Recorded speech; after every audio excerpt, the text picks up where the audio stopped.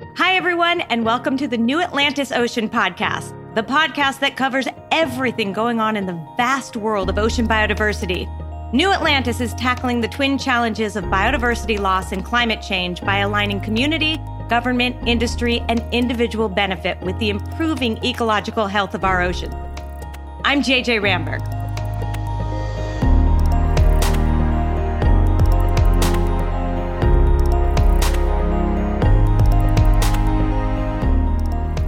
Today, I have the pleasure of speaking with Dr. Wallace J. Nichols, whose ocean-related CV and list of awards goes on and on.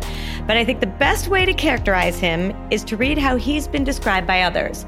A keeper of the ocean, a visionary, a water warrior, the godfather of water. And he is the author of the book Blue Mind, which has transformed the way many think of the relationship we humans have with the ocean and really all water. Jay, thank you so much for taking time out of your day to talk with me. And before we go into your work, which I think is so fascinating, I want you to tell me where your initial connection to the ocean came from. Well, I think like a lot of people as a kid, I just loved the water. Any chance I got to be at the ocean or in a lake, any body of water, a rinky-dink little swimming pool, a kiddie pool, at any point, I was just pulled to it and in it. So as far back as I can remember, I think I was like that. So the East Coast of the United States, I guess, would be the Atlantic Ocean. And then it just grew from there. Yeah. A lot of people have this connection with the ocean, but you actually turned it into a career. So talk to me about that moment. Yeah. Well, as a kid, I felt better in the water. On land, I stuttered. I was shy or introverted, as they say now. I preferred not to talk to people because of the stuttering. But in the water, nobody ever talks to you underwater. It's quiet and you don't have to answer questions. And I felt more at home there, at peace, and turned that emotional connection into a career that kept me by the water, which is called a marine biologist, sort of inherent in the name. And that's probably one of the reasons I became a marine biologist, because it felt good, and did that for, a long time. And then started to notice that being by the water made a lot of other people feel pretty good too. And so as a scientist, became more curious about the science behind that.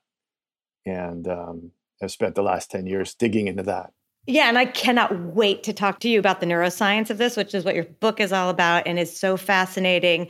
But if we take a step before that, how did you turn the feeling of how you felt in the water and how much you loved it to actually caring about conserving the ocean and what's under the sea? Yeah, well, I love being in the water. I loved when there were other creatures in the water, like turtles. And when I started learning that said turtles were in trouble, I became concerned. So I developed empathy and compassion for my fellow water lovers, both human and turtle alike.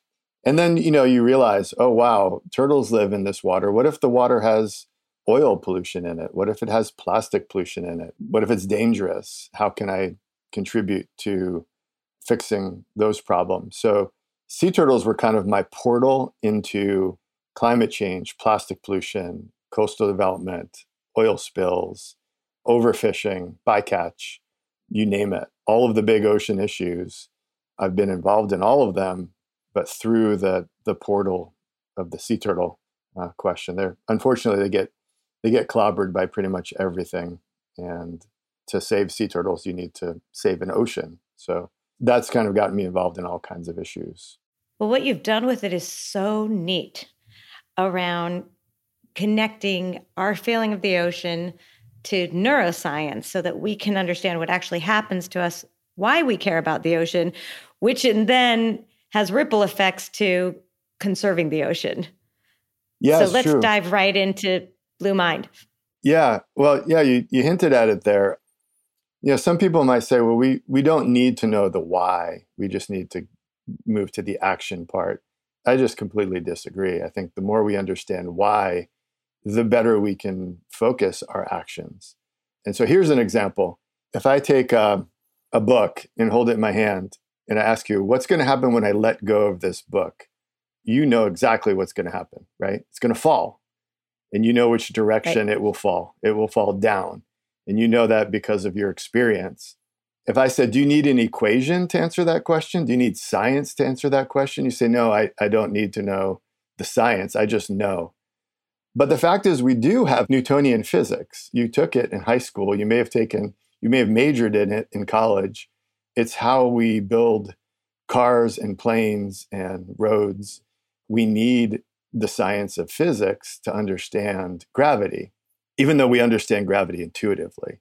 Well, I was going to say, we kind of, at this point for kids, we need it, but you don't need to teach it anymore because it just becomes a part of, like, the sky's blue, the ocean's blue, whatever it is, right? It just is part of what we take as fact. It is common knowledge, but in order to be an engineer, you still need Newtonian physics. In order to do things, complicated things, you still need the science. And similarly, you could say, well, why do we need to understand our emotional connection to the ocean, to water? We just know it's there. And I would argue the better we understand the science, the better we can do all the things we want to do.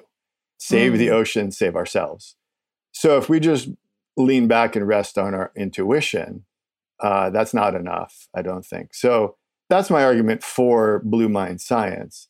If you're in fact arguing against it, which you're not. So no, it's funny. I realize now it sounds like I was arguing against it, but you make the exact point, which is opposite, but which I believe in, which is that we kind of all intuitively know that we love the ocean. Talk to anyone who's spent time at the beach, gotten to swim in the ocean or a river, or anywhere. You love it. But I do agree with you. Understanding why we love it then inspires us to go the next step of understanding how important it is and why we should think about being able to maintain a world where we can do these things. Yeah. And what if all of our kids learned in school about their blue mind? What might happen? Mm-hmm. Well, they would be mentally healthier, cognitively stronger, emotionally more well. Their chances of being burnt out like they are might go down. They could become more creative and more compassionate and more empathetic and more knowledgeable about themselves. And they may even turn out to care more about the lakes, the rivers, and the oceans that give them these amazing feelings. But we don't teach it in school. We teach the water cycle, but we don't teach the new water cycle, which would involve blue mind. Let's teach it here. Yeah. What is the blue mind? Blue mind is a phrase, simply, that refers to this set of emotional benefits. And it's a huge bucket of emotional benefits that we get when we're near, in, on, or underwater. What most people are familiar with is that mildly meditative state that you get. Surfers call it stoke. If you're not a surfer, you might have a different word for it. Divers experience it, swimmers of all kinds. I swim almost every day, and my fellow swimmers all agree. They feel better during and after their swim than they did before. Walking on the beach, listening to water, even recordings of water or artworks about water, stories about water, your bathtub, your shower. It's not just an ocean conversation. It's lakes and rivers and waterfalls and ponds and creeks. And humanity has known this. Blue mind appears in every single sacred text, in every spiritual and cultural tradition in human history. But we've left it out of our teaching, our current teaching. And probably most concerning is we've left it out of our conservation work. We've left it out of our ocean talking points.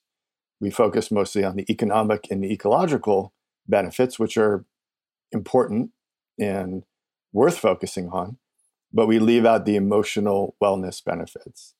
And when we do that, we undervalue our oceans. And when we undervalue our oceans or each other, bad stuff happens every single time throughout history. And so Blue Mind is an effort to share the science and practice around this idea in order to fix the broken value equation, which is in fact broken. You can It's really clear we've got some problems with our water planet, in the hopes that that will create a regenerative economy that will start to fix what's broken, not just on the planet, but in ourselves. And that's that's it, kind of in a nutshell. I think you do a nice job of explaining blue mind by comparing it to red mind and gray mind.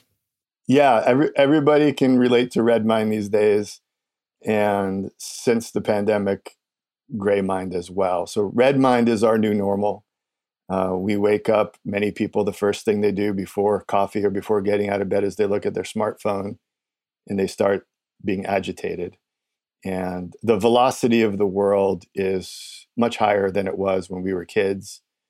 Everything, every single thing, not just the cars and trains and planes, but the flow of information. We're processing so much more in an hour or a day than we did a generation ago. We have screens everywhere. We have to-do lists, and I don't know anybody who feels like they're ahead of the curve. We're all feeling like we're slightly or extremely behind. And if you pay attention to the news, you get lots of more reasons to feel stress. Throw on top of that, the environmental crisis, climate crisis, all of the associated environmental issues that can make you feel afraid and guilty and bad in general. And so if you stay in that red mind mode, you will in fact burn out, guaranteed. There's no way to escape that. And we're seeing record rates of burnout in journalists, teachers, first responders, doctors, nurses, police, firefighters, and then just your average hardworking person. And our young people, the most resilient age group, they're burning out because they're just constantly stimulated. And they don't know where their off switch is. And so in that mode, when we start to feel like we're sagging a little bit, we just caffeinate and think that that's gonna fix it if we just rev even hotter. So that's red mind and gray mind. And red mind is incredibly important. It's part of the way we're built. We thrive and strive and compete, and we try to get things done and meet deadlines. But if it's all you have, it will kill you or will make you fall apart. And what is gray mind? If red is the mode of stress. Yeah, red mind is the burn, and gray mind is the ashes, is the burnout. It's when we become despondent or mildly depressed, when we begin to languish. And a lot of people can relate to that these days. And a lot of people are trying to figure out solutions to burnout. What is happening, what we're seeing, is people are quitting. They're quitting their teaching jobs. They're quitting their journalism jobs. They're quitting their first responder jobs. Nurses are quitting. And these are skilled people with decades of experience. They're opting out, and even without another plan. And so it is a bit of a crisis, and it's extremely complex. I'm not saying that blue mind is the answer to all of our burnout, but it's one really great tool for our toolkit. And nature in all of its forms is based on water. All of it. 100% of the natural world is based on water, of the living world. And when we understand that is the best source of health and wellness, maybe that'll help avoid burnout. What happens to our brain? Explain the blue mind to us when we're in water. I'm going to keep to the ocean here because that's what we're focused on at New Atlantis and at this podcast. But when I'm in the ocean, what actually happens? Yeah, the best way to sort of study it is to pull it all apart into its components. So all of the senses, basically. Now, before we do that, I will say that's not the way we experience it. We experience it, all of our senses, all at the same time. But to study it, we like to pull it apart. So visually, when you step up to the water, your world is simplified, right? It's not just a blue screen or a blue wall, but it is much more simple than the screen I'm looking at right now, which has your face and my face and many words and all kinds of other clutter. So visually, our world gets simpler. That gives us some bandwidth back. Auditorily, the same thing happens. There are no voices or honking horns or sirens coming from the ocean. there's still sound. It's the waves, the sound of the waves, or maybe a distant bird. And that's simplified. So that gives us some bandwidth back. So we're not processing visual and auditory information as we are all day, every day. Right? So there's no language being processed. There's no printed word being processed or imagery. Interesting thing is that it isn't just white noise and a blue screen. There is some motion and there's some movement of light and waves and there's some sound, but it isn't requiring us to process it. So we get a rest. Our mind gets a rest, but we don't get bored. So I talk to people and they say, I can sit and listen to and look at the ocean all day for a week and I don't get bored. So the scientists, psychologists call this soft fascination. So the ocean holds us in this place that is fascinating, but does not require effortful work. So auditorily, visually, and then when we get our bodies into the water, somatically, we don't have to coordinate 200 muscles in response to gravity. So we get to rest our muscles. And so even sitting here right now, I'm quite relaxed. I'm enjoying this conversation. It's pretty chill, but my brain is processing what I'm saying, what I think I'm going to say, what you're asking me. It's processing what I'm seeing, not just on the screen, but all around me. And my brain is holding me in this position upright in a chair. So I'm coordinating about 200 muscles. Even though I would say this is relaxing, this is restful, my brain's pretty active. But when you slip into the water and get to relax in this blue mind state, you get all this bandwidth back. Now, your brain doesn't just turn off and go to sleep. It switches into another mode that I refer to as blue mind that is very different than red mind or gray mind. And in that mode, we are more creative. Turns out we are more compassionate. We're more connected to each other. We're more connected to our planet. We're more relaxed. We're much more prone to have solutionary ideas for complex problems or creative insights. We're much more prone to collaborate. And there's a ton of research that shows that the experience of awe and wonder, the ocean being the greatest source of awe and wonder planet Earth has to offer, switches us into a more pro-social state, whereby we're more open to empathy and compassion and working together. Well, that's good. In red mind, we're in fight or flight. That is not pro-social, and that is not collaborative, nor is it very creative. So if we think we're going to communicate red mind to people and get a response that is creative, collaborative, compassionate, and leading to the solutions we want and need around the ocean crisis, we're going to be waiting a long time. So this entire sensory experience of blue mind sets us up to be problem solvers, to be collaborative, creative problem solvers. It's kind of why you see, it's almost cliche, right? You see in movies, like I can't remember which James Bond movie, but let's just say like in the world of James Bond, the shit was hitting the fan. Like his world was blowing up.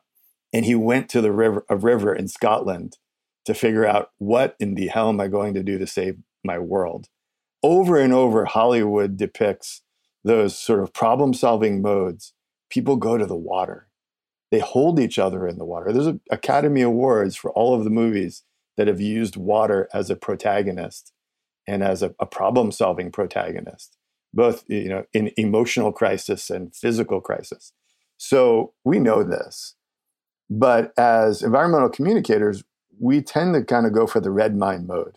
We keep punching the red mind button, thinking we're going to get a different result. And we don't. We're just making people more burnt out. We're scaring them. We're making them feel guilty. We're overwhelming them with facts and information. And we're not getting the result where we think we should get. But if you look at the psychology, it makes sense.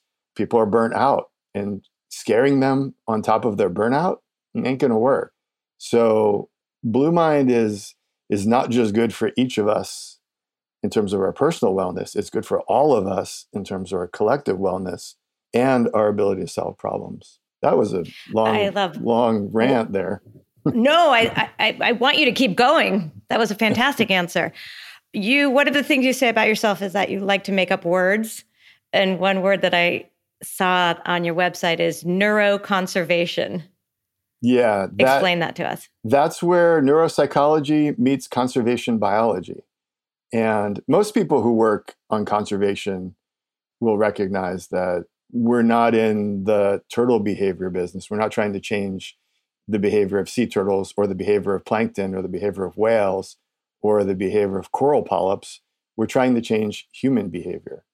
And then everybody agrees conservation is behavior change. But then you say, well, what do you understand about behavioral science? And usually the answer is, well, very little. Well, who on your board is a behavioral scientist? Well, nobody. I'll ask you that. Who on your board is a behavioral scientist?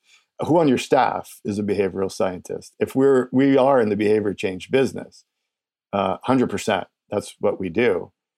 So neuroconservation is a field and an endeavor that says, hey, let's talk to neuropsychologists about behavior and apply it to conservation. You could call it conservation psychology. There's lots of different terms you could use, but neuroconservation is how I refer to it. Jay, how do you connect the benefits that I personally feel from, again, being in the ocean with the desire to treat the ocean well? Because no matter what's going on in the ocean right now, unless it's something really terrible, an oil spill or what have you, or terrible trash, a lot of bad things can be happening while I'm still personally enjoying the ocean. Mm-hmm. Sure. I think it's a process, and it begins with a conversation. So talk about it. We haven't done that very much. We've kind of walled off a lot of the feelings from the work. I think that's not really necessarily helpful. And then teach about it. We don't teach our kids. Our K through 12 education system doesn't at all teach kids that if you're having a bad day, water can help. If you're creatively stuck, water can help. So when we start teaching it and it becomes common knowledge, I think the policy will follow, the behavior will follow. So my approach is to create common knowledge and common practice. And by that, I mean everyone should understand their blue mind, have access to it, and practice it in some form. And I think when that happens, it will be the cognitive disconnect, which you're referring to, that gap. There's a gap between, how you feel and what you think you should do and what you actually do. That will hopefully begin to shrink. There's obviously a policy component that can help nudge us towards the behavior that is sustainable. And hopefully the policymakers will begin to recognize that. We've got a lot of policy that recognizes the need to protect our waters and our oceans. None of it mentions the cognitive, emotional, psychological, social, and spiritual benefits, which are vast and valuable. None of it mentions that. So there's a nice lever. If we update our policy to reflect the science, that could help too. And so, lots of answers to that simple question and lots of work. Do you think it's because people take it for granted? Right? I mean, you think about the old days, people were prescribed to go take the waters, right? Or is that why we're not mentioning it? Well, not that long ago, the idea of eating real food was just sort of a far out California idea. And exercise, being good for your health, was a far out idea. And reducing stress. So, when I was a kid, doctors weren't saying, eat good food, reduce your stress, and exercise. But those were considered eyeball roll ideas. I mean, I'm old enough to remember when the science started to say exercise is good for your physical and mental health. And people were like, wow, interesting. Is it really? All right, now it's common knowledge that reducing stress, eating real food, and exercising helps you be mentally and physically and even socially better. So I think. By the way, you're speaking to someone who grew up on Lucky Charms. Yeah, same. Yeah. That's not meant to be bad news. That's good news. That we can create these changes. They take a little time, But wow, it used to be, exercise was not really connected to emotional and physical health and wellness. So that's positive. We can add in Blue Mind and make it go common knowledge or mainstream. And I think we'll see a lot of benefits. Yeah. So connect the dots for me, which seems obvious, but I want you to do it, between Blue Mind and a marine protected area. Yeah. So let's just start with marine protected areas are important. They protect resources that we want to have around for a long time. So a marine protected area is is a blue park, right? It's like an aquatic park. If you're trying to get a marine protected area created and funded, and you need resources to manage it and enforce it, you want to describe your marine protected area's benefits as accurately and completely as possible, right? True statement. So if you are not describing the cognitive, emotional, psychological, social, spiritual, and physical wellness benefits to society of your marine protected area, you're undervaluing your marine protected area. You're underselling it. You're probably underfunded, and you're going to struggle to protect that marine protected area. Most people are not as motivated by biodiversity as I am. Maybe you are, and maybe all of your listeners. They might not even be able to define biodiversity, but they do understand that, say, here in Monterey Bay, a huge marine protected area, we have first responders and veterans who do surf therapy here. That's one of the benefits of our marine protected area not being trashed by oil rigs. We have people who do dive therapy. During the pandemic, I would talk to people who said the only way I got through it, and by got through it, they mean the only way I'm still alive is that water. And they're not exaggerating, and it's not hyperbole. So that's part of our story for this marine protected area, is that our at-risk youth, our first responders, the people who have served our country and are just average burnt out residents, are better off. They're healthier. They're more creative. They get to do their jobs. They get to be alive, in part because this marine protected area helps them.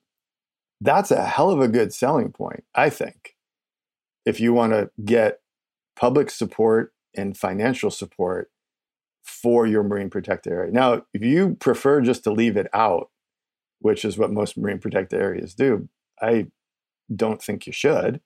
But if you want to bring it in, I'm happy to have that conversation with anyone. Now, you may say, well, our marine protected area is out really, really far and really, really deep. Well, that's a little more challenging. But you are sharing the images and the videos and the photographs and the stories. And those images and videos and photographs do put people into a blue mind state. One of the forms of water that creates blue mind is virtual. And by virtual, I mean sound recordings and videos, photography, art, poetry, prose. All of that is virtual water. And it very, very much puts you into a blue mind state. The most popular sleep apps use water sounds to help you rest and calm your mind. So there's no reason to leave Blue Mind out of your MPA plan, and certainly not out of your marketing and fundraising. So 2 questions about that. Do you find that the anecdotal stories about how it benefits people are enough, or do people have to put another kind of value on this, some kind of statistic or monetary value attached to it? I'd say do it all of the information. Use your most powerful stories. Marine protected area here, there's a young man named Bobby Lane who showed up. He was a Marine veteran from Texas, showed up for surf therapy. His plan was to learn to surf and then leave this planet. That was his plan. Once he got up on his board, his third wave, he said, I want to live and I want to teach people how to do this. And then what he said, I am a trained warrior. Now I am an ocean warrior. I'm a badass motherfucker. So you're glad to have me on. You can bleep that if you need to, but you're You're glad to have me You do on. not. Glad to have me on your team now, straight up. So there's a great anecdote. And how many Bobby Lanes are there? Thousands every year that come here and are transformed. What is the benefit of that? You say, well, we can't quantify it. Sure, you can. We quantify healthcare every day. We quantify it up and down, left and right, in and out. You put price tags on health, of course. Mental health, too. It's not some fuzzy concept. We pay for mental health. We pay for therapy. How much does therapy cost? How much ocean therapy are we given for free? So if you put price tags on it, great. You want statistics? I'll give you a boatload of statistics. And you want anecdotes? Here are the best anecdotes your MPA has. They're right here. And they're Blue Mind stories. So yeah, do it all. And bring in a grad student to do a study, maybe a master's student, to do a study of the Blue Mind benefits of your marine protected area. And they'll get their thesis out of it, and they'll get their degree, and they'll get a publication in a peer-reviewed journal, and you'll get an amazing new story for your MPA with data to back it up. And you started to address this by talking about photographs and videos. But how do we I live here in Southern California. We go to the beach every weekend. My kids surf. I spend more time than you can ever imagine sitting on the ocean watching them surf. So it is very clear to me, my connection and the Blue Mind. But if you don't live near a body of water, sure, you have your bathtub and you can get into this Blue Mind experience, et cetera. But since we're talking about the link to conservation, how do you get there? How do we use this Blue Mind concept to get someone who lives nowhere near water to understand the great value of helping our oceans? Well, the only people I know who live nowhere near water are in space. So if that's the target audience, let's talk about astronauts. But I think you're referring to people in Arizona, maybe Oklahoma, Iowa, maybe places not near the ocean. But if you look at the map, they are near water. The Salt River runs right through Phoenix. Tempe Town Lake is right in the heart of that city, and it's in the Sonoran Desert. Some of the best Blue Mind stories I've ever heard have come from the Midwest, have come from places like Kansas and Oklahoma. But so to your point, there's wild water, lakes, rivers, oceans, waterfalls, rain, creeks, clouds, fog. That's all wild water. Ice and snow, wild water. But then there's urban water, and that is fountains and urban waterfronts. And all the great cities have some urban water. There's domestic water, pools, tubs, showers, any kind of domesticated water, which in fact is wild water that is temporarily encapsulated or put in a tube, and then eventually goes back to being wild water. So you get to luxuriate in it for a moment while it's domesticated. I'm going to date myself with the reference of Calgon, take me away. Yeah. I actually quote that in my book, and some people have read and go like, Calgon, what's that? Yeah, it was pretty good advertising campaign, if not slightly sexist. But it was a different time. That's for sure. Different time. But connect the Blue Mind with conservation. It needs to be more than a bathtub, even though you can still get into the Blue Mind in your bathtub or taking a shower. You need to connect to this wild water matters. Yeah, and everywhere. I haven't met anybody who didn't have an answer to that question. Well, I always ask people, any group I speak to, what's your water? And then I listen, and everybody has an answer. That's where we start. It may not be the Pacific Ocean or the Atlantic Ocean, but it could be a pond, a creek, a lake with a name, and it is their water. They love it, and it's their go-to. And then we start there. And I think one of the problems with that ocean conservation has, it has failed to recognize that the oceans are connected to all of the lakes, the rivers, and creeks of the world. And we silo it out. We have our conferences, they have their conferences, and the two never meet. That's bad. That's like bad for our mission, because all these people who don't see the ocean every day, or maybe once a year, or maybe never, they are connected. What happens in their river affects the ocean. And so we silo things out, and we don't really get these conversations about the blue space, about blue mind. So that's why I'm pretty ecumenical about water. I meet people where they live, literally and figuratively, and I talk to them about their water, and that's the starting point. And it works really well because they care about what they care about, and they care about their water. If I start spouting off about the Pacific Ocean and they've never seen it, it's very abstract. But if we start talking about the lake or the river that they adore and they have their best memories from that place, and then I say, well, yeah, my version of that is this body of water. Now we have a beginning of a conversation. Turns out they would do anything to protect that water. Anything. Right. They would fight tooth and nail to protect that water because it is so important to them. And so that's a good place to start.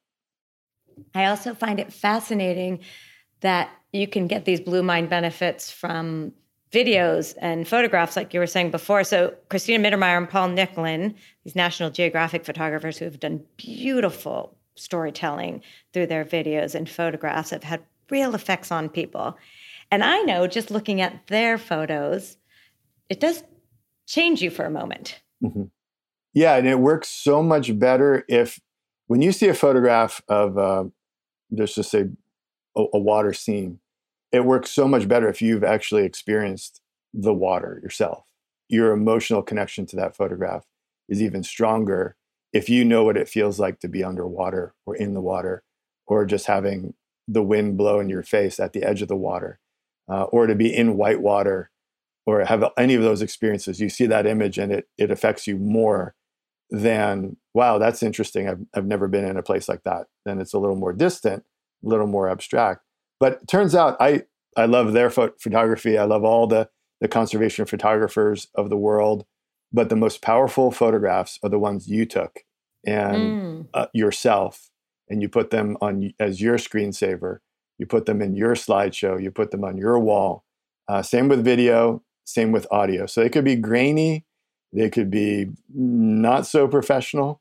But the images that you take of the moment that you love in the place that you care about, those are the most valuable forms of virtual water, in my opinion.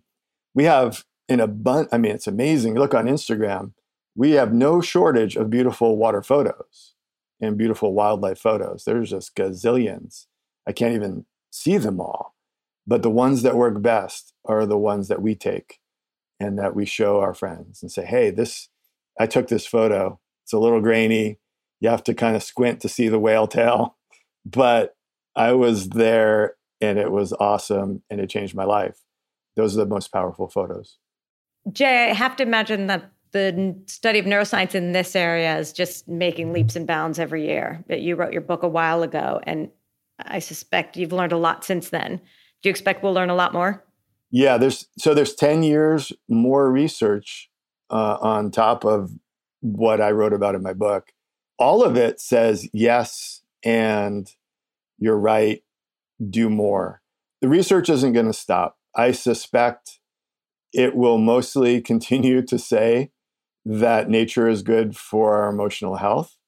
And so I think our pivot is to practice and action and concrete steps.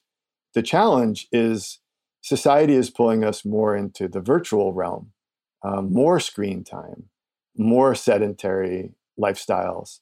And so, we need to really be aware how this technology does improve our lives. It is fantastic. It allows us to talk to each other right now and share these ideas. And when you're done, log off, use the off button a lot and step away from the screens and get in the water. I think as that trend continues, privacy is in the decline. Solitude is in the decline. But the ocean still remains the greatest source of privacy, solitude, awe, wonder, romance, peace, freedom, creativity, calmness, connectivity, all of those things. The ocean is the greatest source of that. And your smartphone doesn't like to be underwater very much. So leave it at home and go get wet. I think that is a perfect place to end this. It's great. I love that you've done this research because, as you talked about before, the more we understand it, the more we will protect it, the more we will make time in our day for it, right? It's easy to just say, oh, I can't get into the ocean because it's selfish almost, right? I can't, I've got to do my work. I can't take this time away to do. If you understand that it is actually helping the rest of your life, then it gives you potentially more motivation to take time for it. And then ultimately help save it. Yeah, it is selfish in the best possible way. All right. Well, Dr. Wallace J. Nichols, thank you for writing the book and for bringing this out into the world and for taking the time to talk to me here. Excellent. Thank you. It's loved our conversation. Let's go jump in the ocean somewhere.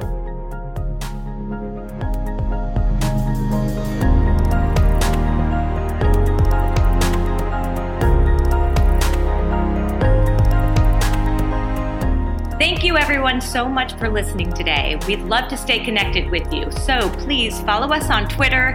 You can join our New Atlantis Labs conversation on Discord. Or if you have a comment about this particular episode, you can leave it on Good Pods. You can find all those links in our show description. See you next time.